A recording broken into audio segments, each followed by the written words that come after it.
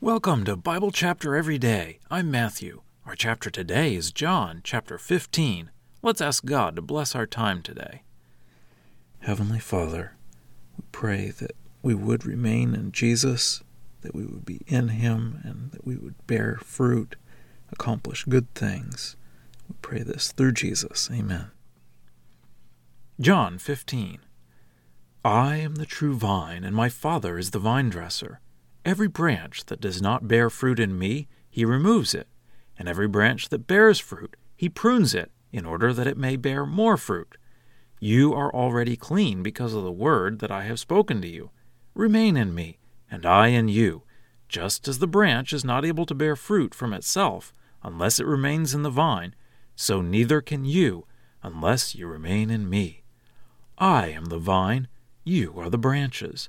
The one who remains in me, and I in him, this one bears much fruit. For apart from me, you are not able to do anything. If anyone does not remain in me, he is thrown out as a branch and dries up, and they gather them and throw them into the fire, and they are burned. If you remain in me, and my words remain in you, ask whatever you want, and it will be done for you. My Father is glorified by this, that you bear much fruit, and prove to be my disciples. Just as the Father has loved me, I also have loved you. Remain in my love. If you keep my commandments, you will remain in my love, just as I have kept my Father's commandments and remain in His love. I have spoken these things to you in order that my joy may be in you, and your joy may be complete. This is my commandment, that you love one another, just as I have loved you. No one has greater love than this, that someone laid down his life for his friends. You are my friends if you do what I command you. No longer do I call you slaves, because the slave does not know what his master is doing. But I have called you friends, because everything that I have heard from my Father I have revealed to you. You did not choose me, but I chose you, and appointed you, that you should go and bear fruit, and your fruit should remain, in order that whatever you ask the Father in my name, He will give you. These things I command you, that you love one another. If the world hates you, you know that it has hated me before it hated you. If you were of the world would love its own. But because you are not of the world, but I chose you out of the world, for this reason the world hates you. Remember the word that I said to you, a slave is not greater than his master. If they persecuted me, they will also persecute you. If they kept my word, they will keep yours also. But they will do all these things to you on account of my name, because they do not know the one who sent me. If I had not come and spoken to them, they would not have sin. But now they do not have a valid excuse for their sin.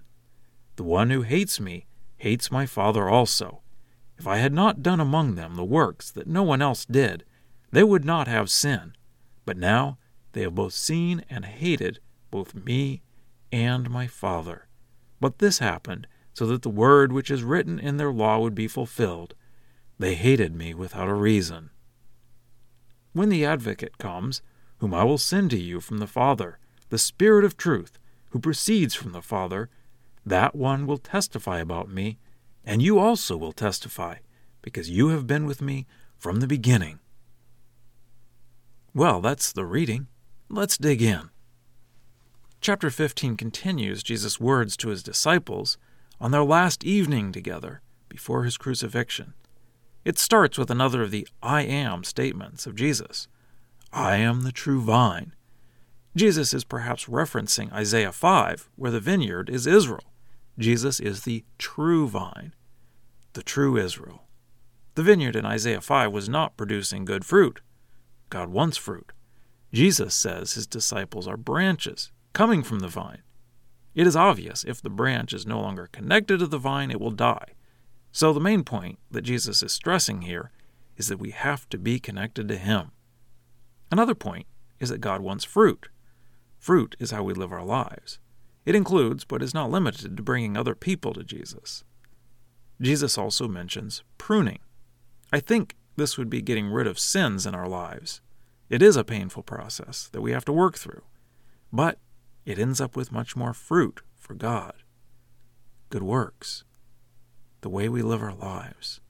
Just like the nutrients come from the vine into the branches, so we can ask for anything, and it will be done for us when we are in Jesus. In order to remain in Jesus, we need to keep His commandments, not perfectly or being saved by works, but not ignoring His commandments, repenting when we sin. Jesus repeats His command that we love each other. Again, He points out how He loves us and shows that by dying for us. Then He talks about how outsiders will look at Jesus and those connected to Him. If they persecuted me, they will also persecute you. If we are connected to Jesus, people will persecute us, not because of us, but because they hate Jesus. Why? Because Jesus shows that they are sinners, and when we are in Jesus, it will also make that obvious to them. And then they don't have an excuse for their sin. Then Jesus again promises the Holy Spirit as a witness, and says that they will also be witnesses because they have been with Jesus. In a smaller way, we can be witnesses too to what Jesus has done in our lives. By our works, we show the fruit in our lives is a witness to people around us that we are with Jesus.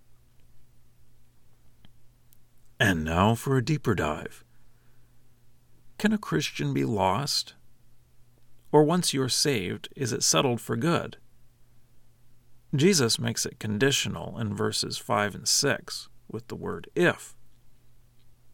I am the vine, you are the branches. The one who remains in me, and I in him, this one bears much fruit, for apart from me you are not able to do anything.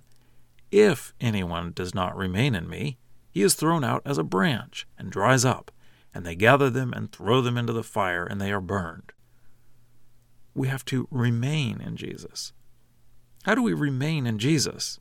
Verse 10, if you keep my commandments, you will remain in my love, just as I have kept my Father's commandments and remain in his love. We have to be doing what Jesus commanded us.